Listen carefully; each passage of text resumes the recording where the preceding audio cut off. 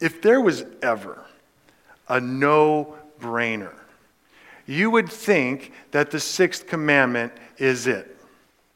In English, the sixth commandment is 4 words. In Hebrew, it's 2. We find it in Exodus chapter 20, verse 13. You shall not murder. Or in Hebrew, lo tirzak. I bet you all got that, right? Now, who on earth doesn't know that you shouldn't murder somebody? Well, evidently, quite a few people, really. Now, if we're going to look at it, we need to maybe get a fuller understanding of it. Okay, so let's unpack it a little bit. Maybe a way you could put it is never kill humans improperly.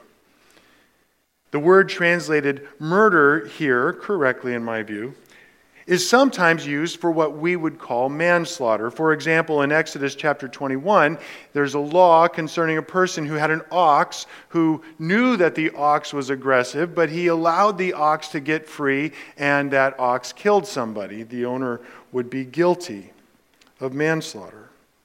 Now, such a death, as I say, is not what we in our legal standards would call murder. Murder is intentional, unjustifiable homicide, the taking of innocent human life.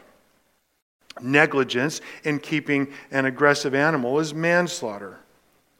But there is a such thing as criminal negligence, both in the U.S. legal system and in the heavenly one. What I want to look at tonight is I want us to see 2 distinct but obviously related principles, 2 concepts taken exactly from this commandment so that you and I can live. First of all, the way God commands all human beings to live, but then also, more specifically, so that we can live as Christians who know and love and trust the promises of God for us in Christ. So let's start with the principle at the very surface of the command. Never be culpable for the death of innocent human life. That's the 4 words in English spread out a little wider. Never, it says. Don't do it. Just don't. God is serious. For all people at all times in all places, there is a clear command. Don't kill innocent human beings. Period. But he adds a culpability, a moral culpability element. Obviously, this includes what we would call murder, the intentional taking of innocent human life, and it means that we must take precautions against negligent homicide. We should avoid unintentional death that could have either have been foreseen, or at least we could have taken steps to mitigate the risk, so to speak. For example, one law in the Old Testament was that you built a small wall around the roof of your house. Why? Because people spent time up there in the evenings, and they might easily fall off. Can you foresee that happening? Well, of course. Can you prevent every fall? Well, no, but you can take precautions, and the law gives you that incentive to take these precautions so that you are not culpable for accidental death or injury. Now, death is the key word here. The issue is a taking of life, and as we shall see as we go through this, there is more than one way of being culpable for death, to be responsible for the death of an innocent. Because clearly innocent is also very central here. And as we know, there is no person who is innocent in an absolute sense. But it doesn't take a whole lot of thought to imagine a woman being struck in an intersection by a drunk driver to realize she was innocent in that situation. So the drunk driver would be guilty at least of manslaughter, but certainly of the 6th commandment. Now, I did include the word human. Never be culpable for the death of innocent human life. We are commanded to be good stewards of the animal kingdom, absolutely. However, that's not what's in view here. Human beings are created in the image of God. Fido is not. In life, never be culpable for the death of innocent human life. Life is God's prerogative. God gives life, God takes it away. It's His call to make as opposed to ours. Now, having said that, allow me to make something clear. You are free to be a pacifist, and you are free to be against capital punishment. But you are not free to take the sixth commandment as a basis for those beliefs. Why do I say that? Because each one of the 5 books of Moses differentiate between guilt and innocence. And in each one of the 5 books of Moses, we see that there is a command to take a manslaughterer's life judicially. There is a difference between guilt and innocence in the court of law of the United States and in the court of law of heaven. Life is God's to take, and He has given us very specific instructions on when it is justified to take that life. Now, the fact that you can give a lethal injection to an infant in a womb, but you cannot give a lethal injection to a convicted murderer, is more evidence as to the absurdity of our culture we live in today. But I digress. Never be culpable for the death of innocent human life. I want to note something. Suicide, active euthanasia, and abortion are all prohibited by the sixth commandment. This is true and must be preached from every hilltop and every valley, from every brand of social media and coffee shop. And this is not the point of today's sermon. Today, I want to look particularly at a particularly Christian application of this command, because I want to turn to Christ Himself, and I want to see exactly what He's getting at. What is it that He finds to be the heart of the sixth commandment? Now remember, we've said this in every sermon. We are looking at the 10 Commandments wrongly if we do not see them with Christian eyes.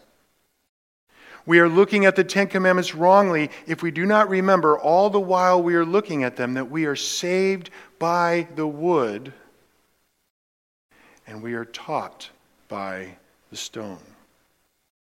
So here's the big idea. Promote life. Advocate life. Pursue life. Give life to your near ones. Whoever is in your circle, whoever comes in contact with you, make sure that life is available for them. We're going to look at 4 passages for the rest of the sermon, all spoken by Jesus, that directly relate to the issues presented in the sixth commandment. Never be culpable for the death of innocent human life. Now, to understand Jesus' teaching on the 6 commandments, we will see, I don't know that He planned this, but we could see a progression of how He gets deeper and deeper into the heart of promoting, advocating, providing life to those who are near you. Do you want to be pro-life? Do you want to understand what it means to see life as God sees it? Well, here is where we start. Let's begin where Jesus quotes the sixth commandment Himself in Matthew chapter 5, verses 21 and 22. Jesus said, "You have heard that it was said to those of old, 'You shall not murder.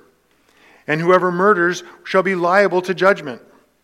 But I say to you that everyone who is angry with his brother will be liable to judgment.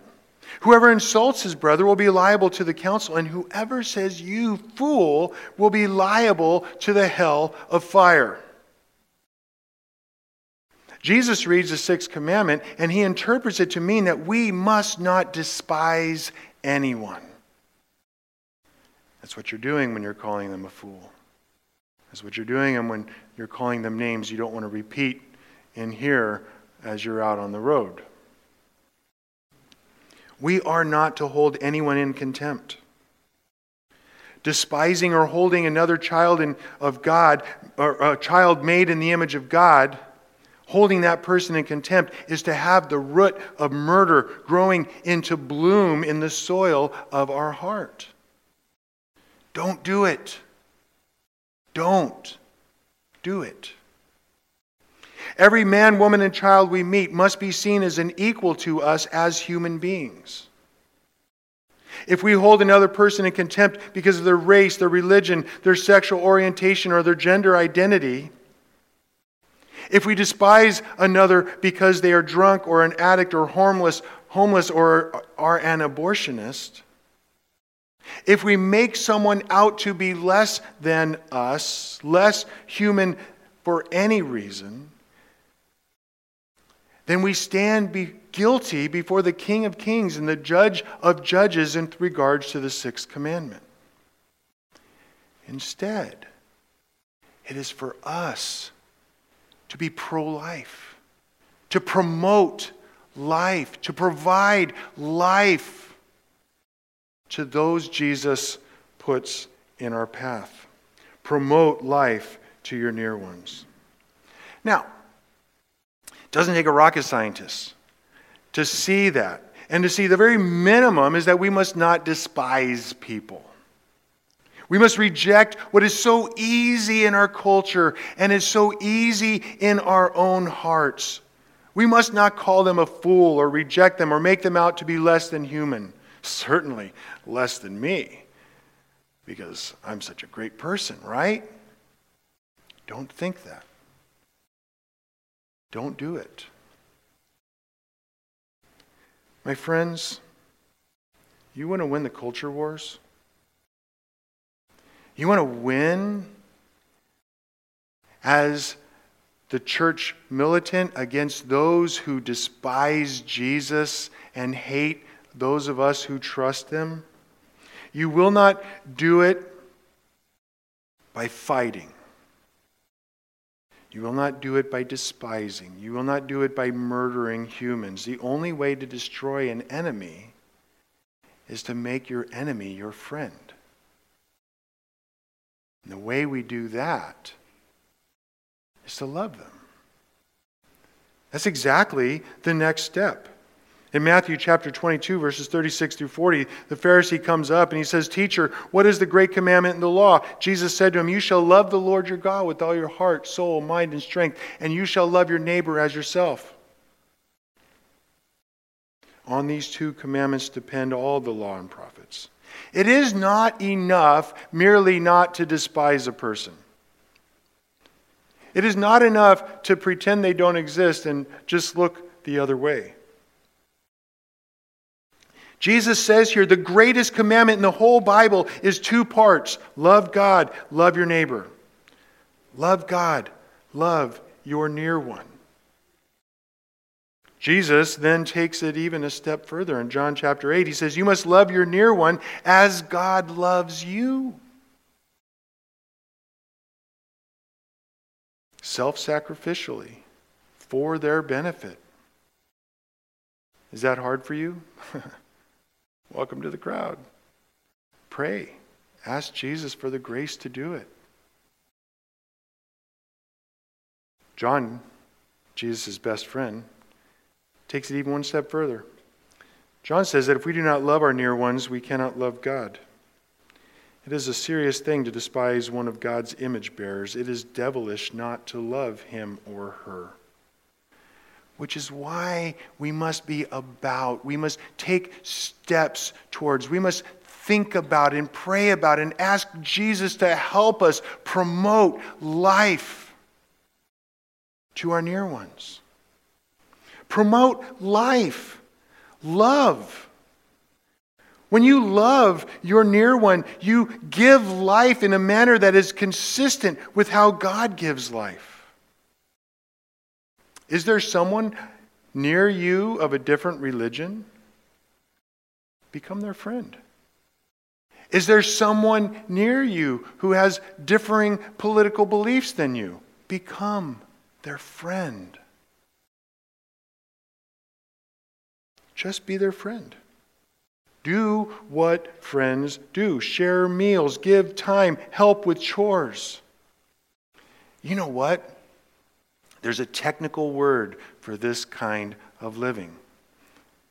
Love. Now, I don't want you to miss something here. I don't want you to make a mistake here. This is a crucial issue. This is foundational to the good news of Jesus Christ. Jesus makes this issue crystal clear. How you love your near ones will determine how you are judged on the last day. It's exactly what Jesus says. Matthew 25, verse 34, "Then the king will say to those on his right, 'Come, you who are blessed by my Father, inherit the kingdom prepared for you from the foundation of the world. For I was hungry, and you gave me food. I was thirsty, and you gave me drink. I was a stranger, and you welcomed me. I was naked, and you clothed me. I was sick, and you visited me. I was in prison, and you came to me.' Then the righteous will answer him, saying, 'Lord, when did we see you hungry and feed you, or thirsty and give you drink? And when did we see you a stranger and welcome you, or naked and clothe you? And when did we see you sick or in prison and visit you?' The king will answer them, 'Truly I say to you, as you did it to one of the least of these my brothers, you did it to me.'" Jesus is not done. Verse 41, "Then he will say to those on his left, 'Depart from me, you cursed, into the eternal fire prepared for the devil and his angels. For I was hungry, and you gave me no food. I was thirsty, and you gave me no drink. I was a stranger, and you did not welcome me. Naked, and you did not clothe me. Sick and in prison, and you did not visit me.' Then they also will answer, saying, 'Lord, when did we see you hungry or thirsty or stranger or naked or sick or in prison and did not minister to you?' Then the king will answer them, saying, 'Truly I say to you, as you did not do it to one of the least of these, you did not do it to my brothers. And these will go away into eternal punishment, but the righteous into eternal life.'"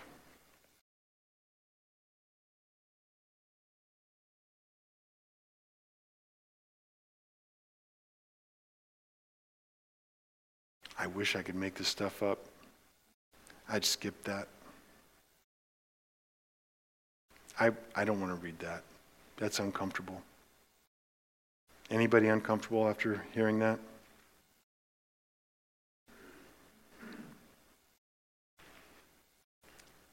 Do you despise people who have a different sexual orientation or gender identification?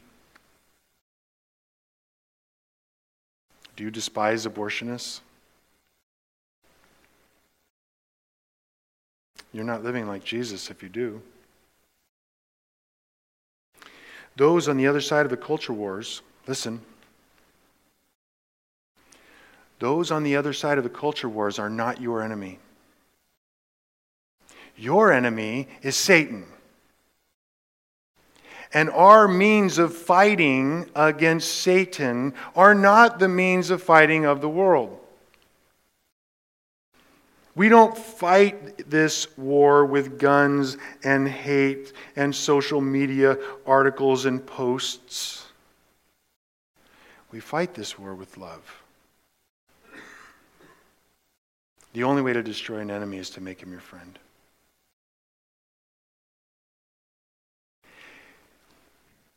When we get to Matthew 25, Jesus is as if Jesus is defining his commandment in Matthew 22. To love is to be willing to sacrifice for the good of the beloved. Or, more in line with where we're at tonight, to love is to be willing to sacrifice for those Jesus puts near you. To love your near one is to leave no one Jesus puts near you out of the boundaries of your love. Now, obviously, you will have a greater ability to express love to those who are nearer to you than those who are far. Of course that's true. Certainly, you will have a greater responsibility to love those who are in one of a number of ways related to you. Absolutely. There's no question about that. Just as certainly, if Jesus puts someone in your life, you're responsible to love them. Now, you may not be able to, you certainly are not able to love with the fullness that love is described in Scripture. But if you go and read 1 Corinthians 13, and you see love is patient, love is kind. When you're kind, to the person who is wildly different from you. You're loving them.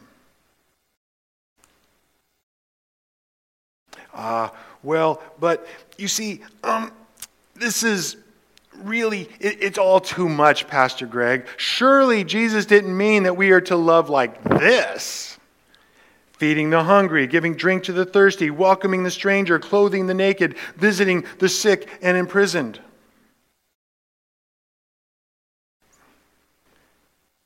Apparently he did.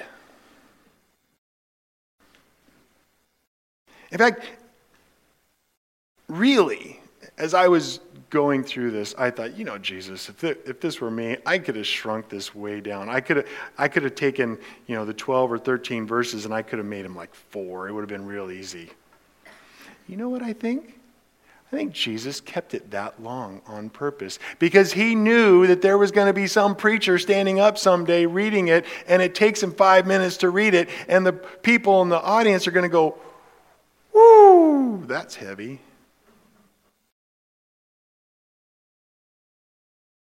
Just remember, it was heavy on me before it was heavy on you. Feeding the hungry, giving drink to the thirsty, welcoming the stranger, clothing the naked, visiting the sick and imprisoned. This is evidently what Jesus means when he's talking about promoting life to your near ones. Let me cut to the heart. Let me get right to the point.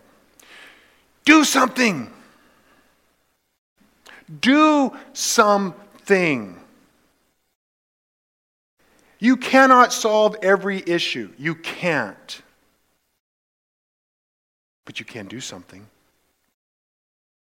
You cannot solve every injustice, but you can get personally involved where you can and where God leads you to do something.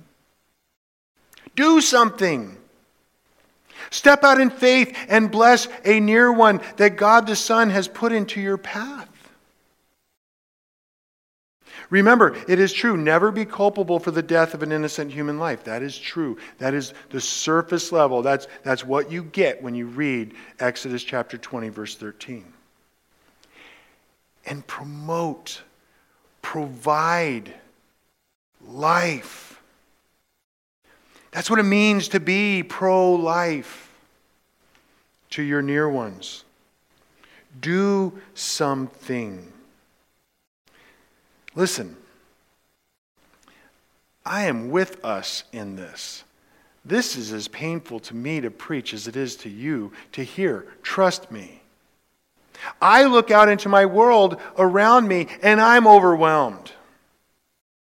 I see babies murdered. I see sickness and absurdity in the grossest kind. I see sickness and death and misery. 15-year-olds wasting away because of cancer.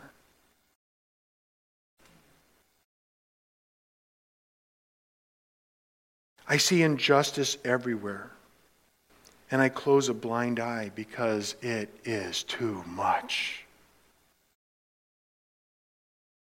Anybody with me?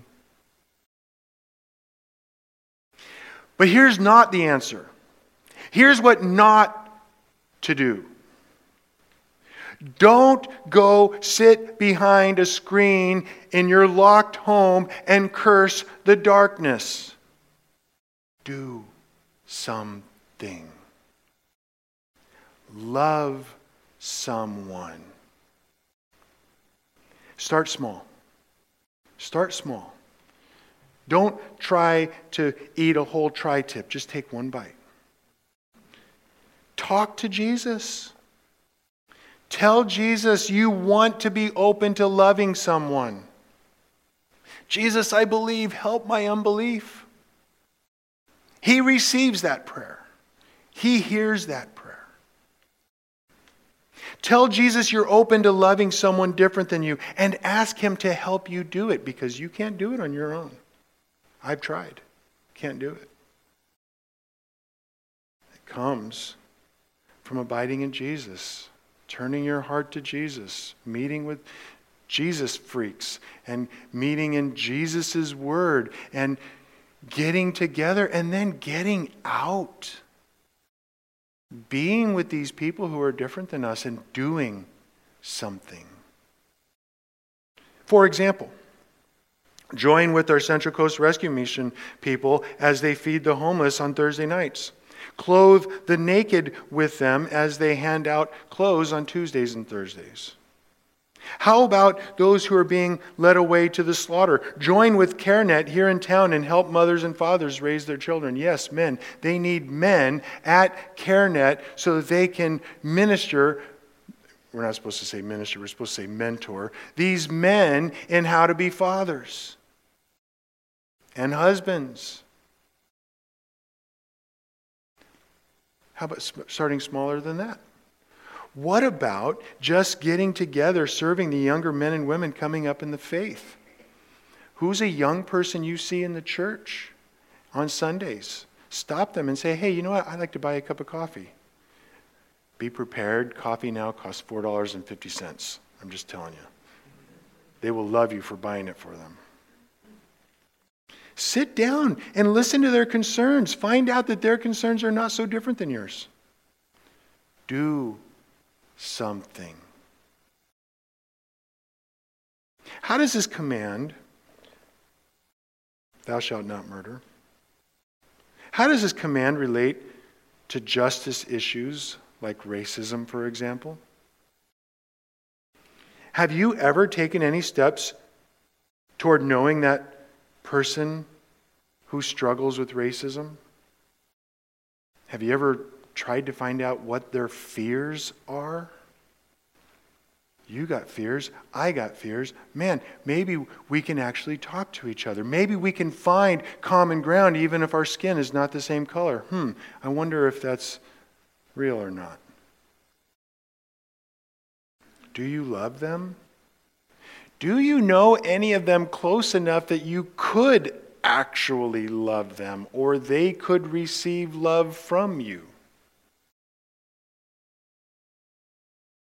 If I sit on my hands and I say, well, I've never caused the death of anyone in my life, I cannot therefore claim innocence of breaking the sixth commandment. I must love my near ones, those whom Jesus puts in my various friendship and acquaintance circles. I must love them with sacrificial love if I am to be pro-life, if I am to promote life. Now, okay.